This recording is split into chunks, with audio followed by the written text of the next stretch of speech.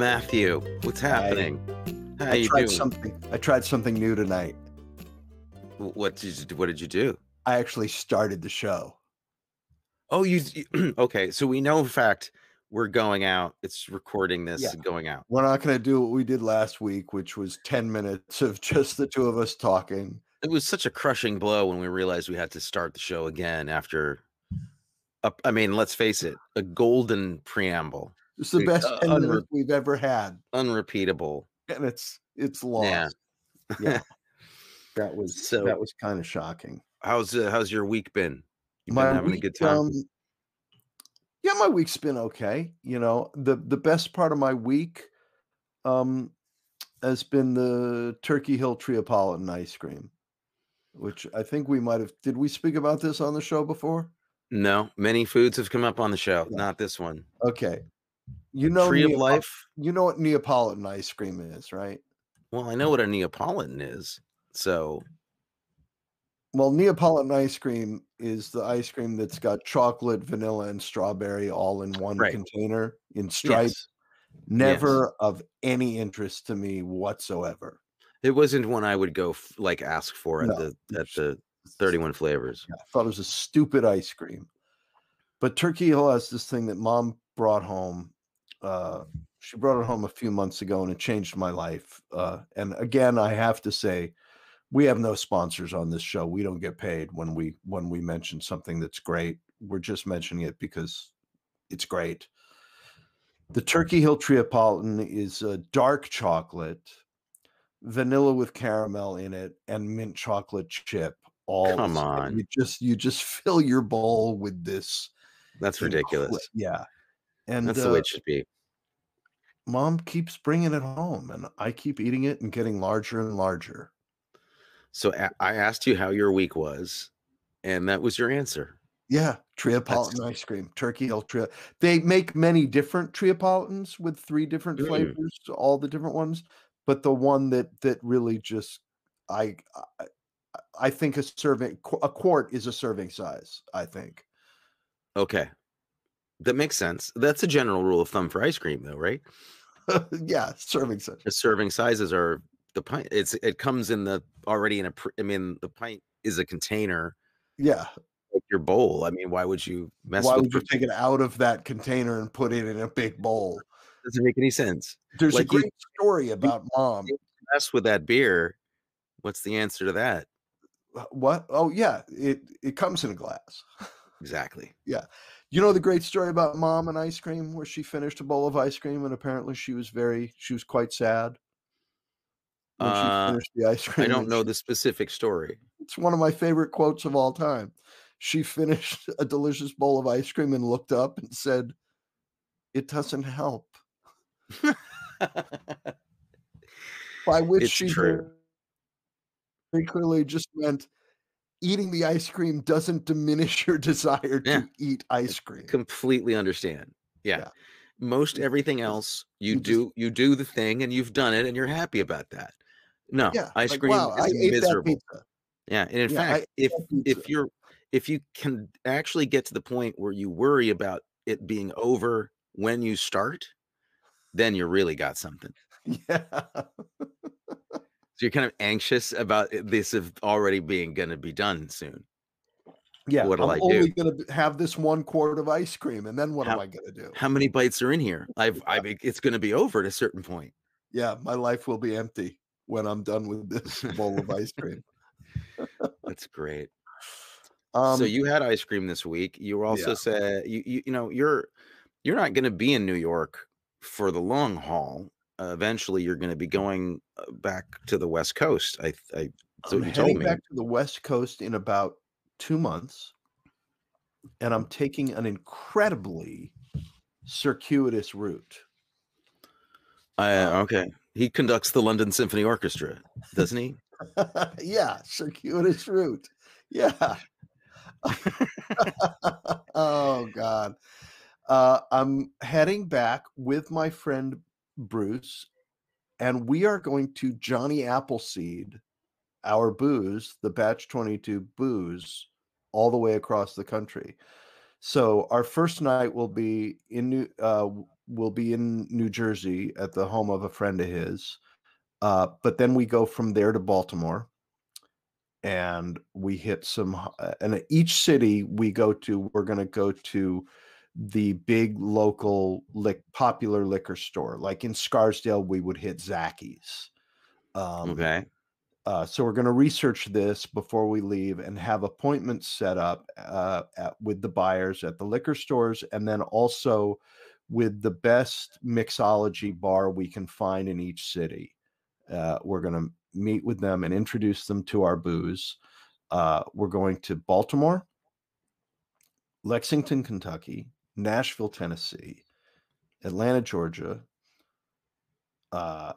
South Beach, West Palm, Tampa, New Orleans, Austin, San Antonio, Santa Fe, Phoenix, Las Vegas, Los Angeles, San Diego. My goodness.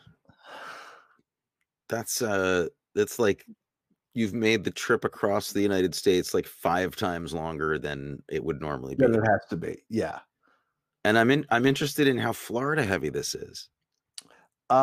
Well, we have some friends, and we figured, well, we're trying to hit apparently Illinois, New York, Florida, Texas, and California. Those 5 states account for 40% of the spirit sales in the United States. We drink all the booze. It's just good. Those are the places. Yeah. We can't include Illinois in the trip because geographically that would just be. It's way out of your way. Yeah, completely insane. You're already taking the southern route up. So, right.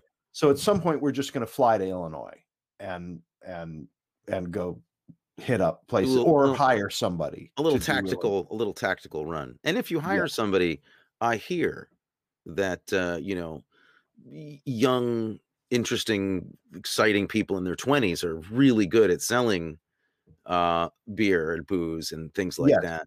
Is it traditionally the job of the middle-aged man in a sweatshirt?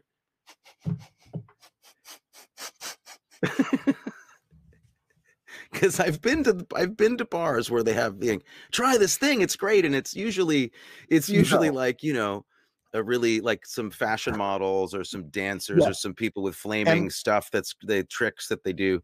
And it's rarely, it's just. Yes, and it will be that eventually. We are not going to be going to the bars and meeting with patrons. We're going to be going to the bars and meeting with owners. And I thought it was like you're going to be there with a tray, like wandering around. We're going to be bringing our bottles, and saying, "Here, taste this," and it will be available soon. Once we've done our production run, then we will be having the kind of events you're talking about, and we'll be hiring a company with young. Attractive, interesting people to be there to say, "Hey, try the bamboo." Or you ever try to drink like this? And this is what's special about it. Yeah. No, and we'll be lurking in the background. I mean, I think you're awesome guys. You're very attractive with it for your generation, and I think that's great. But now I'm clear on what you're doing. You already called me a middle-aged guy in a sweatshirt, so there's well, I was just if you need to borrow some clothes for this trip, for this meetings with like at nightclubs with fancy people, then maybe a trip to TJ Maxx. I just see you wear that sweatshirt a lot.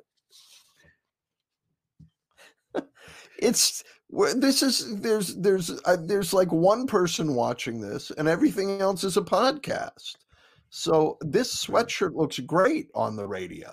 Right. And that one person, I mean, Mom already knows you're wearing a sweatshirt because you wore it today. So she's not going to be worried. She's not going to be worried. And actually, I hate to tell you this, but I dressed up for the show. You should have seen what I was wearing 15 minutes ago. Moving on. Okay. To other topics. Yeah. Do you have anything to tell us about your week? It went by very quickly and rapidly. It's been busy with teaching stuff, and my part of what I do at Pace. The craziness is this month. This is my crazy month there. So directing and guiding some really great young actors at the school through some scenes that they're gonna shoot. There's like a lot of scenes, like 17 scenes, and getting to know people and directing them that you've never met in person. It's very strange. It's getting it takes a lot of getting used to, but it's going well. It's just taken most of my week, so nothing scintillating. Just really good old-fashioned work. Yeah. Because I would love to talk about other things. I'd love to keep talking as long as we possibly can about other things. No. When did you see the film? I saw the film yesterday and today.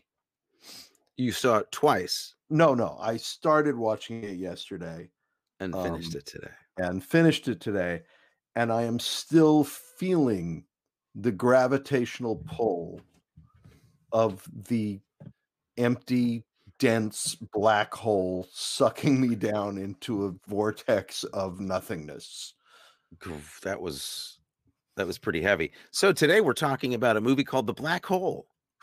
Yeah. From 1979. Directed by Gary Nelson, written by Jeb Rosebrook, with a story. Oh, he wrote the story, and a guy named Bob Barbash had the story. Those other people wrote it. Somebody probably wrote this story. I'm sure they'd appreciate my not naming their names. Don't name them. This movie was written by getting a 64-sided die and writing a different plot idea on each face of it, and then rolling it and randomly putting things down on paper. Yeah, apparently Bob Barbash was the guy who rolled the dice down the felt strip at the writer's room. Starring Maximilian Schell, Anthony Perkins. These aren't things to laugh at in and of themselves, oddly. No, but they're not, but they become things to laugh at. Robert Forster, Yvette Mimieux, honestly, not to forget Ernest Borgnine. Roddy McDowall, I don't think he made it onto the set. He has a voice performance in this. Let's suffice to say, this is a Slim Pickens. As was Slim Pickens, in my favorite cast role in the film. Suffice to say, this is a group of fine people. I wouldn't want to see this happen to any of them, and yet it did. And they each give a performance as if they're trying to escape the black hole of this script. See, you've hit it for me. We're different here, because I think this experience made you sad, and this experience for me gave me so much life energy and so much. I was so enthusiastic. I've been so on riding a high since seeing this film. I think that it's going on a very short list of really notably what the hell happened here movies. What the hell happened? What happened? You know why it makes me sad is I watch a movie like this and I think to myself, any idea that I ever have should be greenlit. Well, my worst idea is 1,000 times better than this movie. I would only argue that I think there's nothing wrong with the setup, just as a concept. The setup, great, but it's also not new, because it's Heart of Darkness. It's the same Apocalypse Now. It's the same story that apparently you go to space, it has to be about finding somebody's dad in outer space. That's usually what it is. There's always like searching for. There was the more recent movie, right, with the who goes to space in a recent movie in search of his dad. The Brad Pitt movie. Yeah.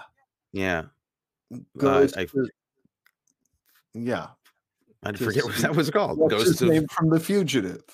Tommy Lee Jones. Yeah, it's that movie. I mean, Contact was Jodie Foster looking for her dad in space. Right. Interstellar is Matthew McConaughey being a dad who's looked for, which is just inverts it, but it's got to be a dad in space. The Wind in the Willows. Yeah. No, not The Wind in the Willows. Wrinkle in Time. I'm sorry, I get them confused all the time. Wind in the Willows. Yeah, Wrinkle in Time. You know, it's a classic. The Bruce Willis Michael Bay asteroid movie. What was that? For our dad in space. Well, because sometimes it appears he never. Dad didn't do a space movie. No, but sometimes I think he's in space, and we should go looking for him. He's just thinking. Oh, okay, that's what he's just thinking. Yes, he's thinking about stuff.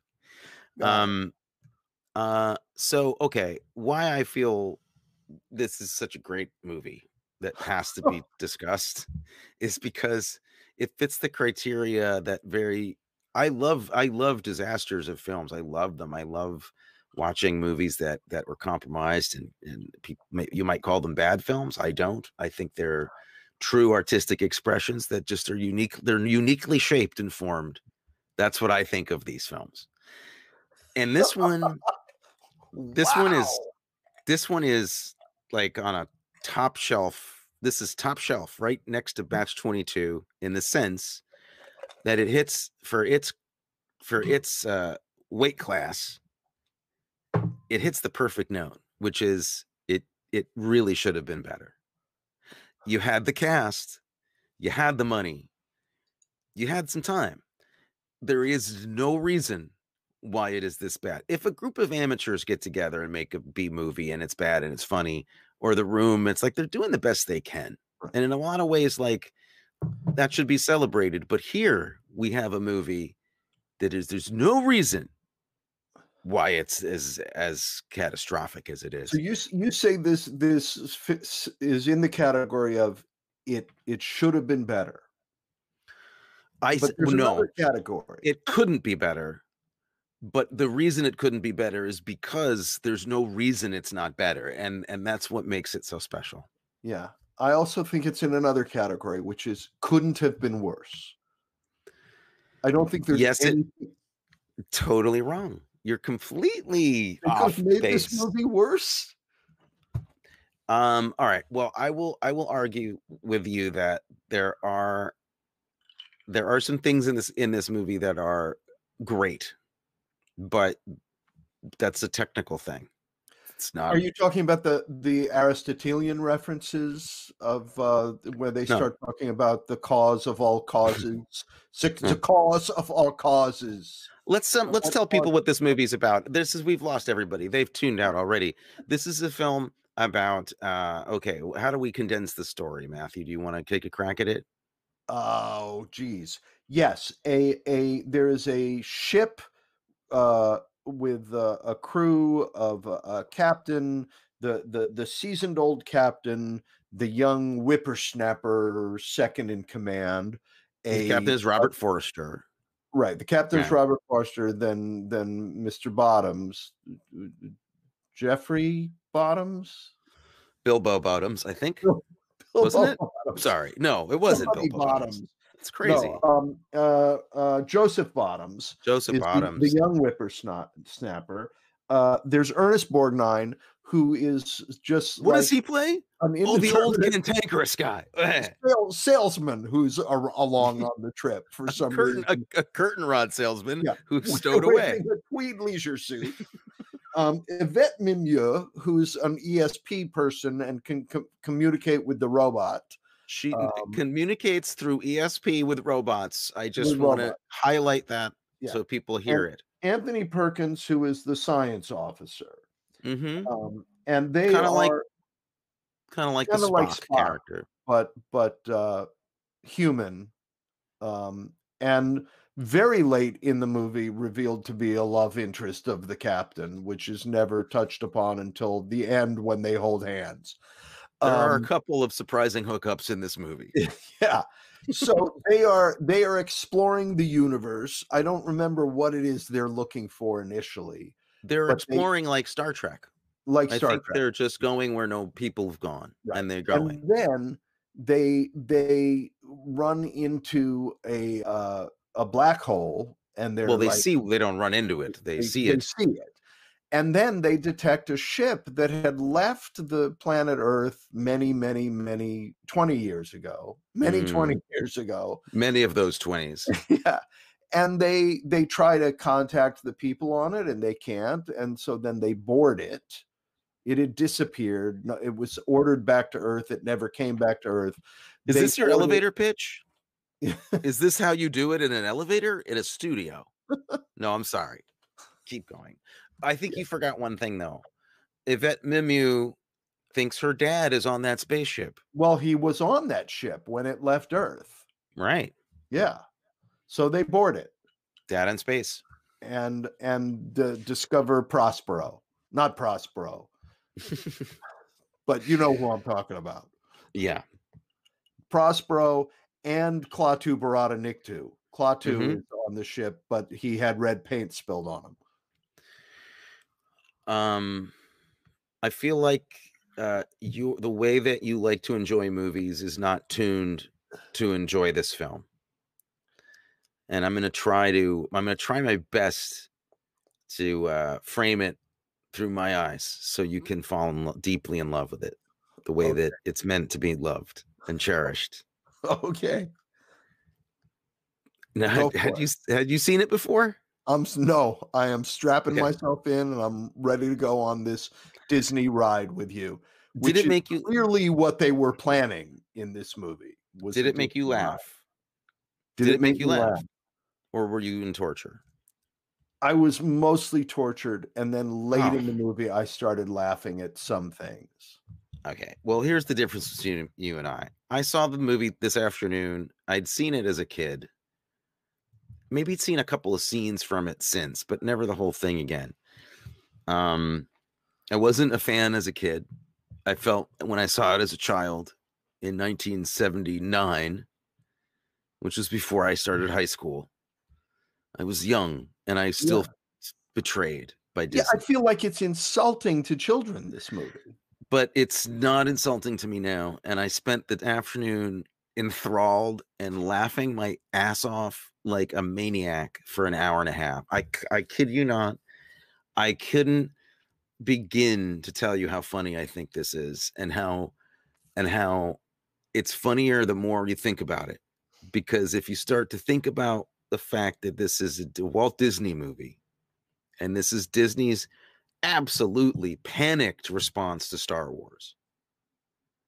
Star Wars comes out in 1977, and it destroyed the industry basically because it just was the biggest thing that ever happened. And Disney, who up to that point had been the only big company that made these family kid adventure movies, like that was Disney's job, they were stuck with their pants down. They didn't know what to do. And they all freaked out over at the studio and decided that they were stuck with their pants down. They decided to take them off and wave them around in the air. And light their hair on fire and run down the street. So what I love about the movie is you have to include the corporate panic that's going on behind the scenes, the reason that they're making the movie, which is to try to keep up with Star Wars and the youth culture that's starting.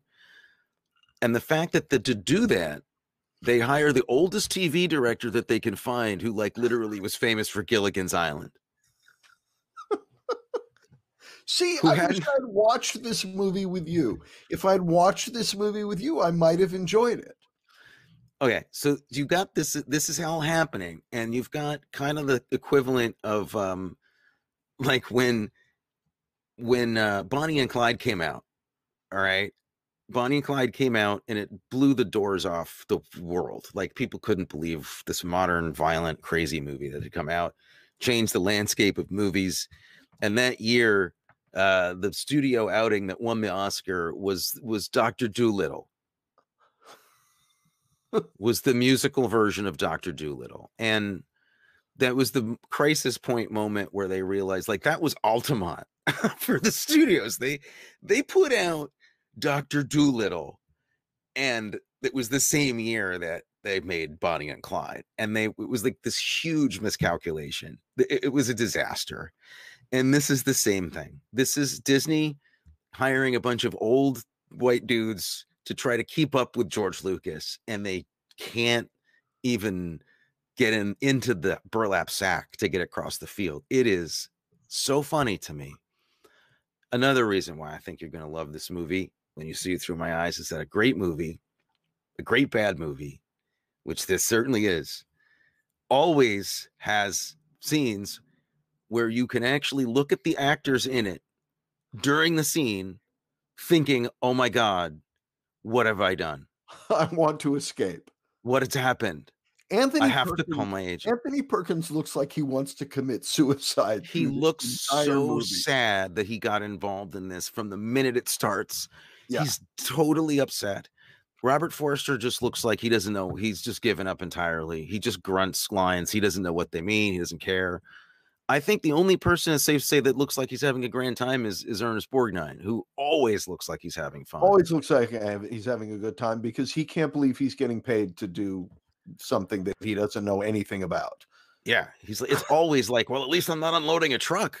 Yeah, exactly. Acting for him is like, at least I'm not unloading a truck. And then there's Maximilian Schell, who is very slowly swinging for the fences, but swinging for the fences in slow motion. Again, best for last. Maximilian Schell is an actor who looks like he had to have like 5 schnapps before he started talking at any given moment. And I have a friend in this movie. A friend and colleague is in this movie. Who? You can tell me. A fellow professor at Chapman University. When are we having drinks? Plays Captain Starr. Get out of here. Stop it. Tom McLoughlin. Stop it. Teaches intermediate production as well as, I teach one section. He teaches another section of intermediate production, and he played Captain Starr. My deepest respects. I don't know what to say. I mean, can you see what I'm talking about here? Like, what? Just let's frame this a different way. This is the same thing that happened to Disney. Disney goes, all right, we've got to beat Star Wars. So I've got this idea about the black hole. We're going to double down and spend all of our money on this movie, all of it. They tried to rent the computer controlled cameras from Industrial Light and Magic to make this, and they were too expensive. ILM was like, yeah, there's, here. And they were like, we can't afford that. Disney built their own system. Apparently it's better. It's better. They built their own system, and it's better. And you can actually see that it's better in the movie. I think if you put the two films side by side, what I do think is literally great about the black hole is that it's space design stuff, the models, the ships, how they shoot that stuff. It's a little Disney, but it's fantastic. They did such a great job on the mood, on the black hole itself, on the ships. I thought that was great. And it was very celebrated. I think effects people still really like that part of this movie a lot. So again, it's like, it's got, I hated the ships in this movie. Well, we agree to disagree. I felt like they were designed to incorporate the Disney ride into them. Agreed. I think you're talking a little bit about the interiors, and it's not the design of the ships as much as I'm talking about how they're photographed, how the matte paintings work, what the lighting is like on those ships, and how when you think of other movies that had come before it, how advanced that look was at the time was pretty good. It was technically pretty on point. I mean, there were design flaws all throughout. That's what I'm saying, is like this combination of why wasn't this better? Like, there are shots in it that rival Star Wars, and yet the 0G gravity stuff is literally like from 1950. There's things that I got distracted by things like a hole being ripped in the superstructure of the movie so that the actors are actually exposed to outer space and they don't die immediately. Well, that's not a design problem. I was also distracted by one scene in which an actor actually goes out into open space for an extended period of time with no spacesuit on and doesn't die. Mm-hmm. I got distracted by that. You can exist in space apparently for like 30 seconds to a minute without dying. Really? Yes. It is a fallacy that you shatter like glass or that you explode or any of that happens. You can actually technically physically do it for a bit. You have to apparently like shut your eyes and like hold your breath really hard. Can we hear you yelling and screaming? No, not in space. During that time? Okay. Not in space because in this movie apparently we can. Well, I don't think that that's the only thing scientifically that we could pick apart in this film. There's a certain point where I have a fairly long audio clip that I feel should be played in its entirety at some point. It will be. And it goes a long way to describing what kind of movie this is. I think that I'm shocked that you weren't more enthralled by the worst screenplay, the worst dialogue in the world. You have I have many lines written down. Do you want to hear some of my favorite lines? I do. Well, there's one moment where there's a whole bunch of dialogue going on, but while with the other characters, but while it's going on, Maximilian Schell is engaged in some very important calculations, getting ready to launch something.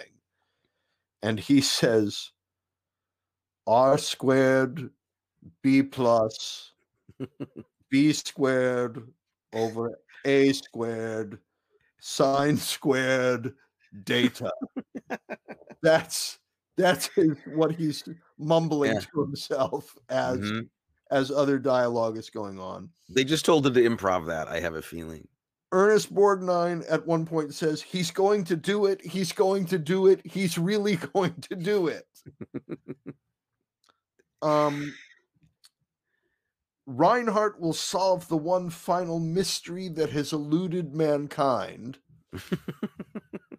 Because apparently he solved every other mystery. There's so many. And Anthony Perkins says that, and Yvette Mimieux says, or he'll die in the attempt. Alex, I'm beginning to feel you want to go with him. To which Anthony Perkins responds, on a glorious pilgrimage straight into the mind of God? I do. And this is the moment in the movie where suddenly the black hole is like, oh, it's not just a black hole. This goes into the mind of God somehow. And now we're in some mystical realm that hasn't been touched on before. What is your problem with this? Why are you loving everything? 100% on the roll jet quads. And also activating the microbeams, which they then do. And we discover a microbeam is otherwise known as a spotlight. A giant laser spotlight, which is not really a microbeam. Activating the microbeam. Yeah. Okay. There are a few other lines, but they were lines that I believe you had in your... Okay. I have lines in my audio clip, which is kind of a Maximilian Schell love letter. It's my homage to his performance in here. It's my love letter to him. There are other lines though that I captured that are even different than that. When you want to hear them? Well, I want to tell you these lines. I'm actually very anxious. Want to tell them? Okay, all right. No, I'm saying there's so many lines. I have 5 here and then the clips. There's like I didn't even have time to grab these. Go for it. When Robert Forster, when we first learned that Yvette Mimieux can communicate through ESP with robots, we learned this by him saying, "See if you can get through to Vincent on your ESP." Which, when I heard that, I was like, "This is a movie where we're going to psychically link with robots." I was expecting much more of that theme. Robert Forster also gets to say, "I don't know and I don't like it." Yeah. Great line. That Reinhardt sure likes to play God, doesn't he? That Reinhardt sure likes to play God, doesn't he? Okay. Let's pray he was a genius. Let's pray he was a genius. That's amazing. Yeah. But best line of all to me, this is the funniest. This is where I died in the couch today. Slim Pickens does the voice of a bashed up old rodeo robot who helps to see like the funny cowboy comedy thing. Robot. Yeah. And Slim Pickens. And he's apparently been tortured by the big scary red robot that has a big featured part in the movie named Maximilian. The robot's named Maximilian also. And Slim Pickens' robot, little bashed in robot, says, be careful, don't make him angry. He did things to me I sure don't like to think about. What? What did he do to this guy? He did things to me I sure don't like to think about. There's a very bizarre, very dark sexual component to this movie. I don't want to starting with the title and ending.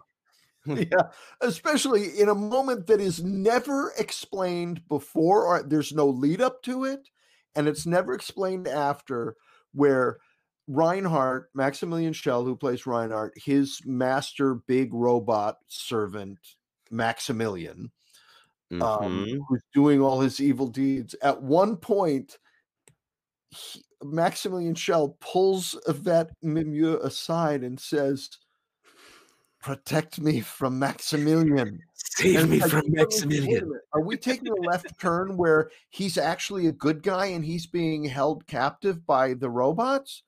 But no, it's never addressed again. That somehow it's never addressed again. Until the very end. I was waiting for. There's a line that I was waiting for that if I had written or directed this movie, it would have been in there. There would have been one moment when Reinhardt, played by Maximilian Schell, was in a hurry during the final countdown, and he would have turned to his big robot and said, because he's German and he has a German accent, it's a takeoff on Werner von Braun, he would have said, "Maximilian Schnell." Perfect. Right? Perfect. That why would have been very good in the movie? Because they already had the line, "You're a bad robot." You're a bad robot. He says, "You're a bad robot" to his robot. He made robots. Yeah. And his plan, so the plot here, we got a little derailed on this plot. I just want to make sure everybody understands. Explorer spaceship with a crew finds a black hole. They don't want to get too close to it or they'll get sucked into the black hole, as you do. But they find this ship circling the black hole that's managing not to get sucked into the black hole. So they board the ship and they meet Maximilian Schnell, who was supposed to be on board with like hundreds of people and crew members, and they're all gone. And he's created a race of robots and one giant red devil looking robot that flies around and has like a propeller blade on its arms. And for what purpose, I don't understand. I guess cans of space tuna is very hard to open. So he needs that. He needs that.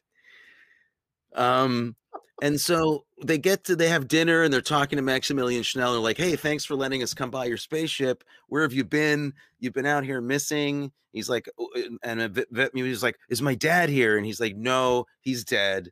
And she's somewhat sad. Doesn't seem to be that upset about it. I don't know why. Then they have dinner and he says, "I'm going to fly my ship into the black hole." And they all say, "That's a bad idea." And he's like, "No, because I think if I do that, I'll become one with God." And they're like, "Oh, that's crazy." But Anthony Perkins says, "I kind of like this guy. This sounds like a plan." What do they do? What do they do? I don't want to give anything away. They try to, what do? They escape. They help him. They try to kill him. It's a battle of wits, very trapped on a spaceship going towards a black hole. What will happen? Very suspenseful. That's the film we're talking about. Very suspenseful. Okay, I mean, not going to give it what? Suddenly we're worried about spoilers? On this one. No.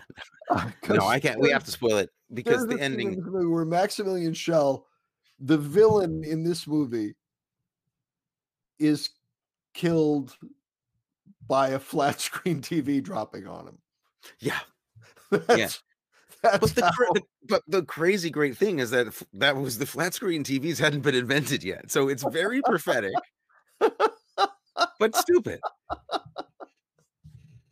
That's how he dies. A giant, like the flat screen, the TV the size of the one that I had in my living room in Burbank. Yeah, it's like a jumbo. It's like a jumbotron falls on him, basically. Incredible. I mean, it's so incredible. I honestly urge everybody to see the movie. I can't recommend it highly enough. I can't believe you had a bad time watching it at all. I enjoyed Ernest Borgnine's tweed leisure suit. Oh God, he did too. He was like, finally something comfortable to wear on a movie. What was that? It wasn't a sweat-stained, bandolero and hot leather pants like he usually got to wear. At the end of the movie, suddenly we find out that the robot is actually, Satan. Don't. Why are you doing that? This is disrespectful. I don't like the way that you disrespect this movie. The music, okay.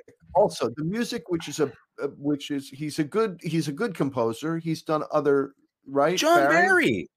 He's done other stuff. James Bond movies. They only had enough money to pay him for about 16 bars of music, because they just repeat those 16 bars of music over and over again through the whole movie. You are the toughest customer I have ever served at a bar. You are unpleased. Nothing pleases you. Nothing. No, there are lots of things that please me. You know what pleases me is psychotic, psychotic heroes who are horrible people are guys who I would want. You have that in this movie. It's in here. Everything's in this movie. No, I don't want to have a beer with Reinhardt. Okay, I gotta stop. I gotta take a minute. I can't. This is heartbreaking. This is heartbreaking. You trivialize this experience in a way that is unfair. This is one of. I mean, why does Yvette Mimieux turn into an angel in the final sequence of the movie? What's the best? You're blowing it right now. Please stop. Please. Why would you do it? This is because here's the example. What's the best beer you've ever had of a certain kind? That wouldn't be everybody's flavor, but you got to try it. Right now, 6 Points Bengali. Okay. This is a 6 Points Bengali in its weight class. This movie, for what kind of movie it is literally it's a magic. It's like a unicorn. It is something to cherish and love and repeat view and learn lines from and analyze and be able to talk about. It is titanically important to terrible cinema. This movie should be. I mean, what? Okay, can we agree that this and Mommy Dearest would be the best double bill of all time? Go to the theater, have a couple of beers at the theater, and watch those two movies in a crowd together. The best night of all time.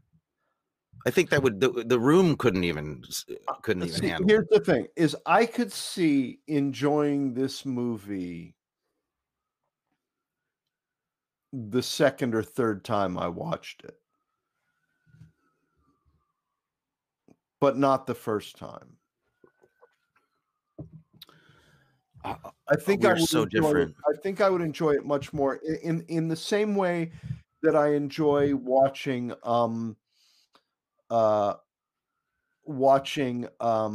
Valley of the Dolls with a certain group of friends who basically have the movie memorized. That is a fun experience. But the fun experience for me is because of the lens through which they're watching it. It's not the movie itself. But that's you have to put that lens on. My whole point is that But I didn't have that lens when I watched this movie. Can you buy those glasses though and put them on when you're going to watch these kinds of movies? Because that's, to me, the only, like, half of the fun is trying to think of them making this thing. It's them on the set making. It's like, yeah, this is the movie, but that's actually Robert Forster trying to get through this goddamn scene. He has to make the worst. He's got to rescue the girl, Princess Leia style, like Han Solo style, in the middle of this movie. She's wearing a tinfoil hat. There's no other way to say it. I have the photograph. Please.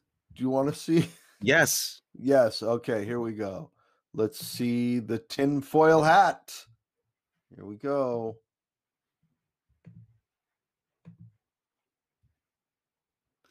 Yeah. Okay.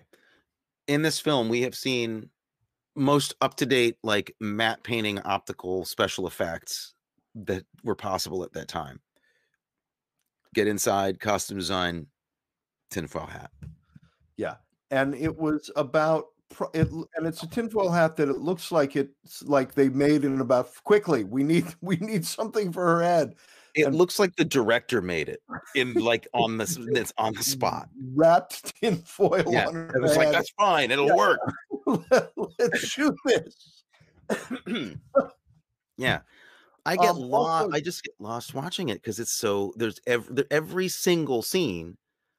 It is howlingly, ridiculously bad, with this mixture of, like, occasionally a shot that's brilliant. Right. They threw so much money at this movie. They were so panicked. They were so old. This shot that I love, where we're in an immense room where in the entire scene there's just general lighting on everything. There's just a general wash of light over the entire room that they're in. But then we get this shot of Maximilian Schell, who for some reason has dramatic lighting right on his eyes. Yeah, there's a lot of that. Which is coming from nowhere. No, it's nowhere. Nothing. Roger Deakins would shoot himself in the head if he saw this shot.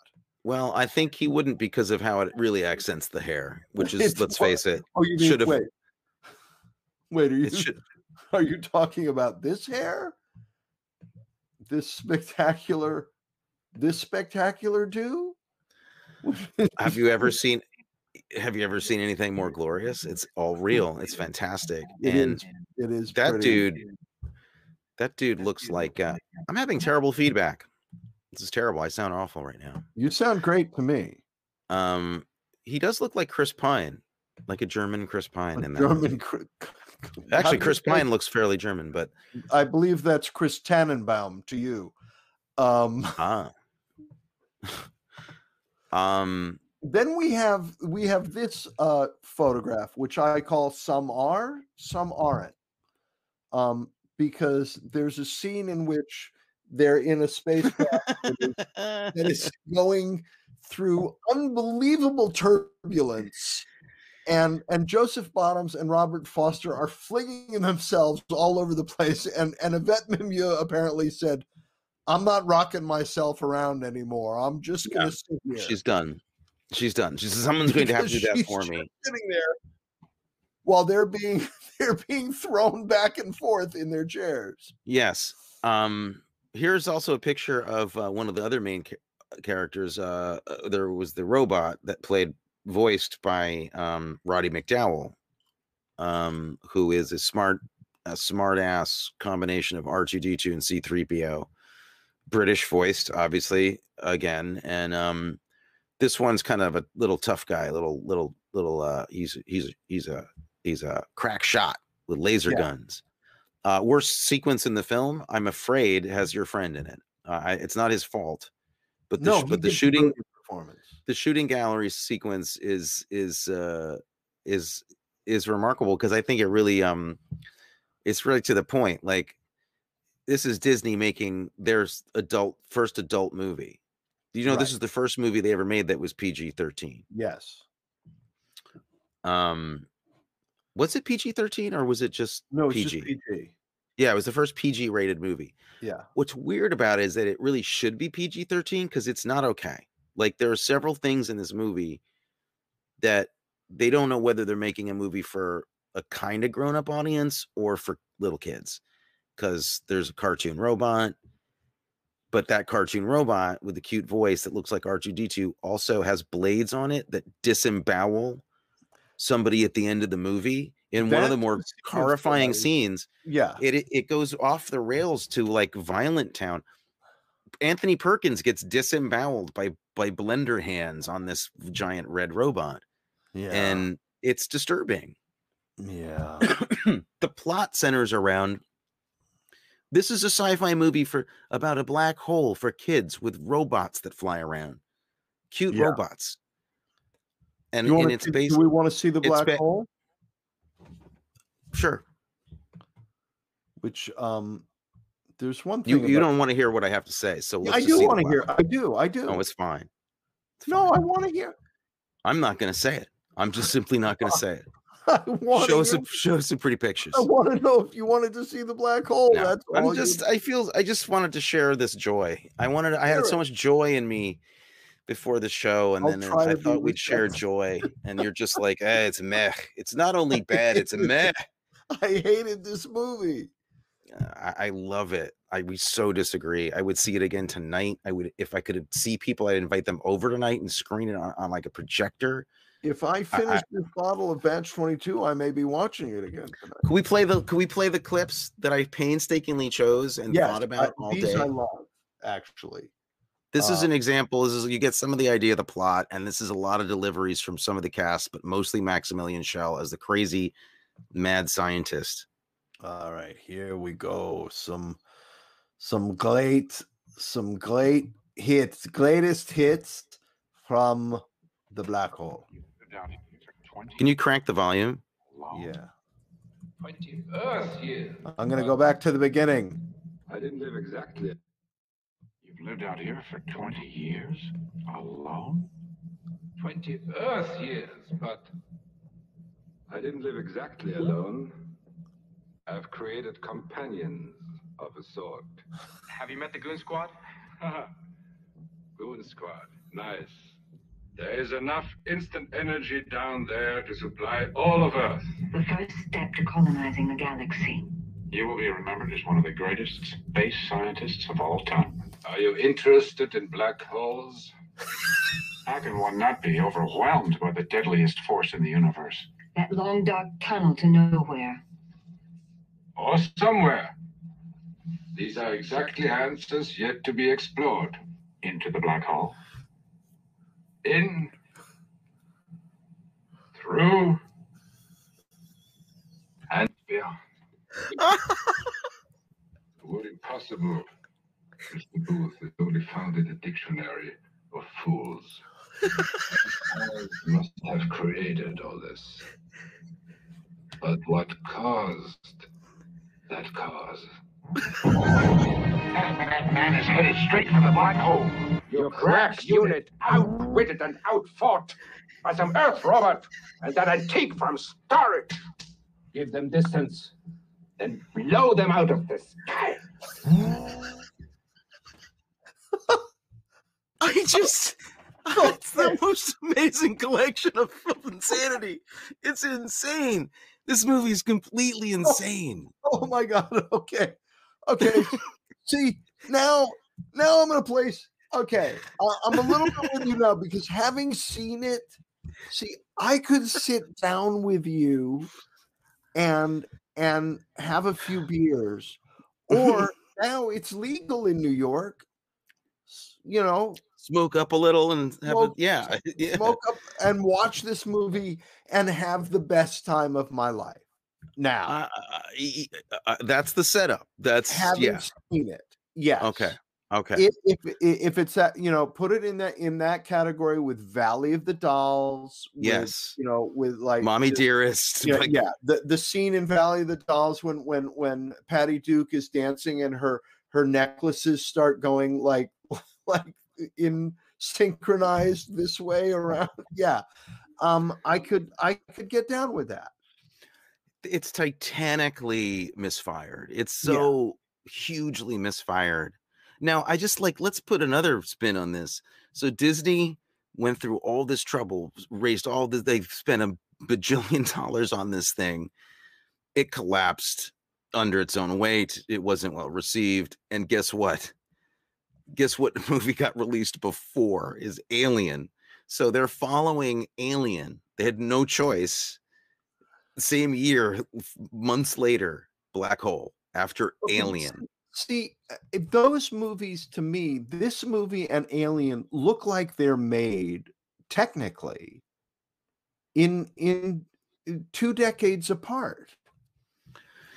Some of it does and some of it doesn't, totally honestly. Like most of it looks like it's a 50s, like this is from the 50s, like that level of just terrible. Like, yeah, some of the interior sets are bad. Some of the interior sets are really good. I mean, most of the costumes are bad. Movie looks like Forbidden Planet to me. Go back and look at some of the stills from this movie and put them against even 2001, anything that was made at that time. Alien. Actually, these shots to me, I prefer some of the special effect shots that I do the space shots to the ones in Alien. Literally, really? I think they're what you're feeling is that I think there was a little bit of a style choice to the designs of the space and the lighting and the black hole itself. It's a little bit like a Disney ride. But that being said, I think they did an incredible job with those matte paintings and how those things look. Those ships looked very much more real in a three-dimensional space than a lot of movies at the time. And then you've got this mixed in with some of the most dated, ridiculous. Why would a child like scenes that no children would like, that no adult would want to see, but yet it comes together into this fantastic mess. Scored by John Barry. You're right. So you've also got this lush, the guy who did all the James Bond scores, like this lush, like very atmospheric, exciting, dark adventure movie. It feels like a Bond movie at times. And then you cut inside and it's like a cartoon robot talking about getting like creepily attacked by another robot and saying that he's mentally scarred. The whole thing is just crazy. Okay, let's talk about the ending now. Walt Disney decides to end the movie. They go into the black hole. There's no other way around it. Everything goes wrong. Maximilian Schell wins the fight, and they're like, they have no other choice but to kind of like just drive into the black hole. Yeah.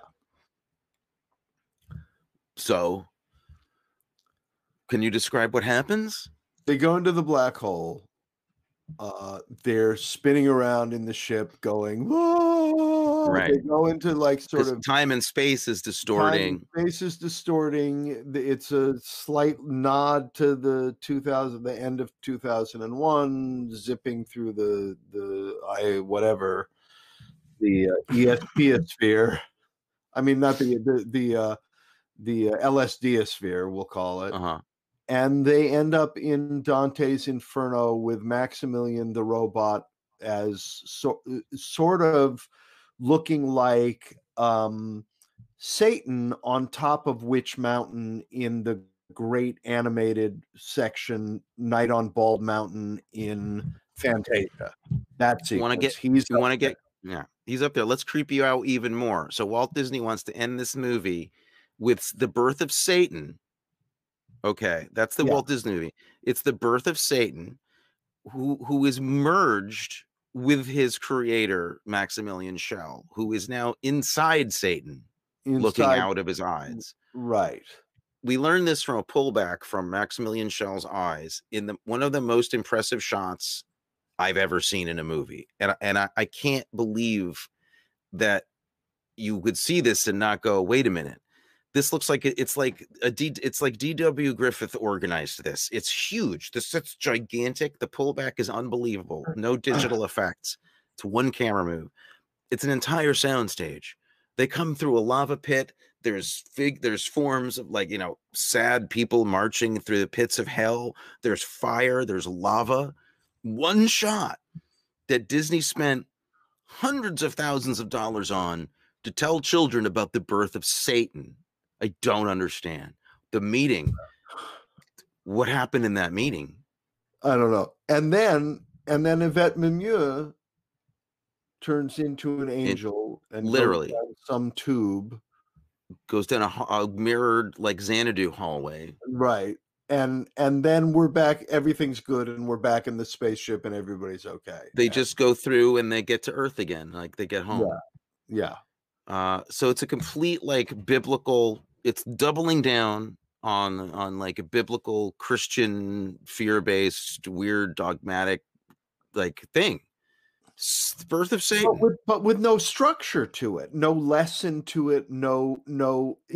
If this, then that, or do this or else. No, it's obvious. Like everybody knows that's what happens to you when you go through a black hole. But here's what it looks like. Here's what Yeah. Incredible. I mean, I was sitting there with my mouth on the floor. Like this is straight up. I mean, that shot could have been from Lord of the Rings. It's really messed up. Like it's actually freaky weird. So there was obviously a part where Anthony Perkins was like, "Oh my God, I die on page 78. Oh, thank God, I'm dead." Everybody else was so jealous. I remember I was doing a play once in Los Angeles, where I played a priest. I know, don't even talk about it. But I kept saying in rehearsals, we'd be talking and the writer would be there, and I'd say, it would be, I think there's a little cut that would make I was Father Ray. And I kept saying, there's a cut that would make this scene just really sing, I think. And he'd say, what? I said, just a tiny little cut. If you cut this part here where it says Ray enters, I think this scene would just take off. Trying desperately to get written out of the play. Yeah. Well, these guys made a lot of money. They were paid top dollar by Disney, I'm sure, to appear in the biggest, most adult movie Disney ever made up until that point, The Black Hole.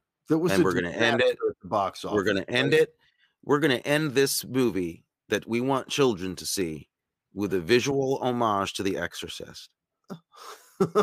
Oh my God. Which they did. Do you know that shot is literally the most clear thing that it is a ripoff of the shot from The Exorcist? Really? I did not know that. Yeah, the demon in The Exorcist appears a couple of times in the desert, and there's a shot in a sandstorm of it standing on the top of a mountain, and it looks exactly like that frickin' robot. Ah, really? Okay. Because I thought it was the Night on Bald Mountain, the Night on Bald Mountain picture from it is that too, but if you look at the Exorcist shot, it's also that. Ah, okay. Which is kind of a ripoff of Night on Bald Mountain, because there's this picture here, which is very much very similar. Different color, but the look is the same. Here, let me pull it up for you. There we go. This one here. Yeah, das ist where is it? Well, I don't know. It does. I mean, here we go. There we go. Yeah. No, you're right. You're right about that. I wish I had the ability to control the computer and show you the Exorcist shot, but you can't control things. Maybe I don't want to. I don't know. It might be that. I'm told I'm too controlling as it is. No, I love it. Tell me what to Google. Exorcist devil shot. Yeah. Let me see. Is it this fantasticness?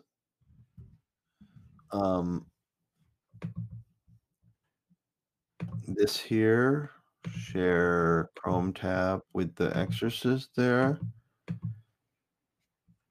There you go. That's one of them. It appears a couple times, but that's this thing that is. Yeah. Okay. Yep. There we go. Fun stuff. Good for the kids. It's for kids. It's for kids.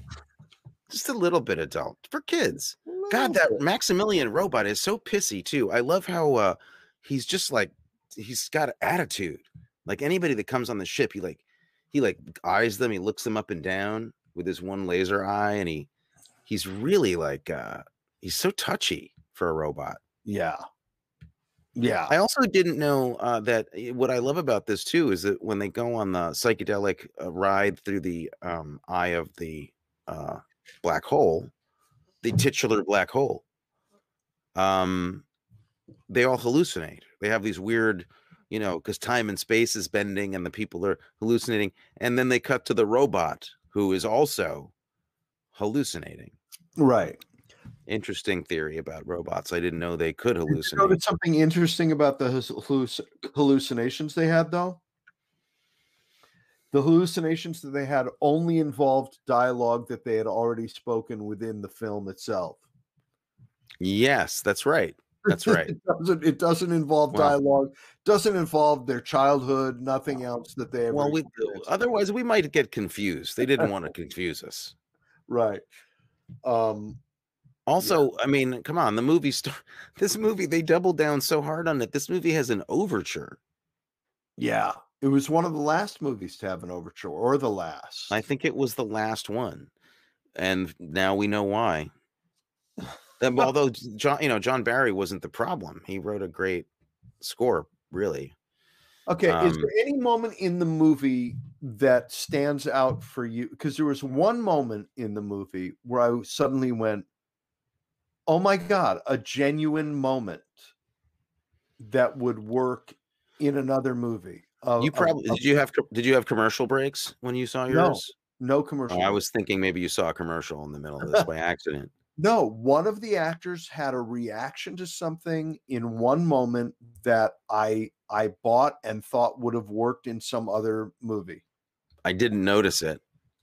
It was Yvette Mimieux's reaction when she sees that the people who are in the army of robots are actual people. When she sees the face of one of the people, and she responded with a moment of genuine. Okay, that's okay. Hats off to Yvette Mimieux, who up until this point was really only known as best known as the bikini clad future girl of the Time Machine of H.G. Wells. The Time Machine. Oh, okay. I didn't know that. Yes, I did not know that. So, okay, what do we do here? I mean, do we see it again and review it again next week? I think so. I think we have to watch it again, and we'll devote next week's episode to it as well.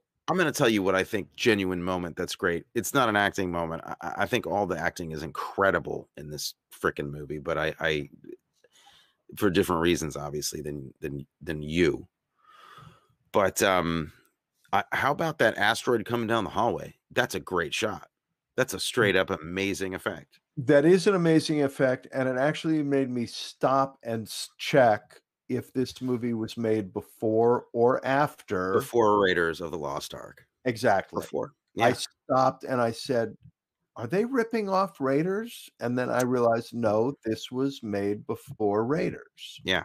Yeah. And it's really good. And see that's a hard effect to do. And that was like top end technicians and effects artists and camera people working to make something. Me out about this movie so much, and I think what threw me is that there were things where I said, how did they do that? And then also why did they do that? Why did they do that? And then also do other things that made no sense and were terrible. Blatantly bad, like stuff from like a Green Acres show or some great, just like what? Why does anybody think that a child would go to this movie excited that Ernest Borgnine was in it? For instance, it's like the casting is off. What? Ernest Borgnine, not for kids. They'd already seen Han Solo 2 years ago. They'd seen Han Solo right in 1 year or so. The Empire Strikes Back was going to come out. That's how behind this movie is. It's sad, but it's amazing. It's amazing. That Reinhardt sure likes to play God, doesn't he? That Reinhardt. Oh my God. Just tremendous. And it doesn't overstay its welcome. It's short. It's not a long movie. It's not like they make these giant, long, epic space movies that honestly just get so boring after a while. To me, like, okay, 2001's not boring, but it's boring like 25, 30 years later when we're still seeing like, no, sorry, 30, 40, 50 years later. Oh my God. Still champion space movie. Did you know that before you were born, Adam and I walked around on the moon set, the excavation of the Yeah, I did know. You've told me that, and I've been jealous of you for that ever since. We didn't know it. We didn't know what it was. We were just wandering around Pinewood Studios and wandered into this empty set, this unguarded, that's incredible stage. It was amazing. You just got to walk in, like there weren't guards or anything. That's no, weird. It was back in the day where they didn't need guards and crazy stuff. It was just, it was just England, and nobody would be in there who wasn't supposed to be. We were just wandering around Pinewood. Yeah, crazy. Did you see the apes? No. We just walked into this soundstage that was a like, oh, what's in this building? Oh, it's the moon. Oh, there's an excavation pit with a black thing in it. I wonder what this is. And then we walked off and talked to the kids who were shooting H&R Puffin stuff. That was a more fun choice for a little kid, for sure. Yeah. Did you when you saw 2001, did you remember that was the set? Oh my gosh, we were there. When the LSD wore off, you started to have memories. Yeah. Yeah.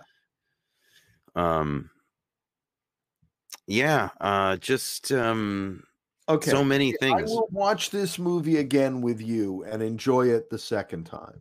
Next time I'm in Los Angeles and I come to visit, we'll throw this on and have some Batch 22 and have a laugh. Wow. Just bizarreness. I'm looking at my notes to wonder if there's anything else here that I wanted to talk. Oh, the ride. That's what we haven't really talked about, is that they were planning a ride. Oh, I bet they were, wouldn't they? Yeah. There was a whole and it was part of how they shot the movie, because you can even see. Well, they get into one of those ride chairs. This is a ride. Yeah. That's the ride that they're going to be on. Mm-hmm. But it apparently they decided not to build the Once ride. The movie was a disaster, they didn't want to build a ride anymore. It was all they were sad. Where Future World is at Disneyland. They were the World of Tomorrow and all of that. I would have gone on that ride. I'd go on it tonight. Yeah. Maximilian Schell. Just see the movie for him. Just watch a great actor who took a job for the money with hopes that it would be good, and got to California, and the minute he walked on the set, realized he was in a disaster. His best work since Krakatoa east of Java. He started drinking in the limo on the way to the place. Oh my God. It just the only way he get through it. That's what I would have done, and he got through it that way, I'm sure. They had to re-recorded almost all of the dialogue in this movie. I heard that two lines were actually spoken on the set. Can I ask you what they're on a soundstage? Like, how freaking noisy is it? Why do you have to ADR the entire movie? I don't know. Which is the other thing. The other thing that lends this crazy thing to the film when you watch it is that there isn't all the dialogue. It's like an Italian movie. Even though we know everybody's voice, it's their voice. Yeah. Like, I knew Anthony Perkins. He was a lovely guy on the set of Catch-22. He was friendly and a lovely guy. I liked him. And it's his voice. It's not somebody else's voice, but it still comes off like an Italian movie.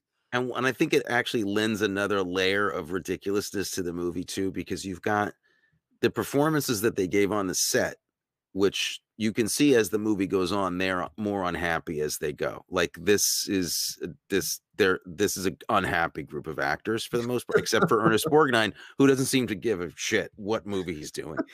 And it's a sinking ship, a disaster. And then the worst thing happens, and they have to go back after the movie's finished and do all their dialogue again, which means they're twice as bitter as they were when they shot it.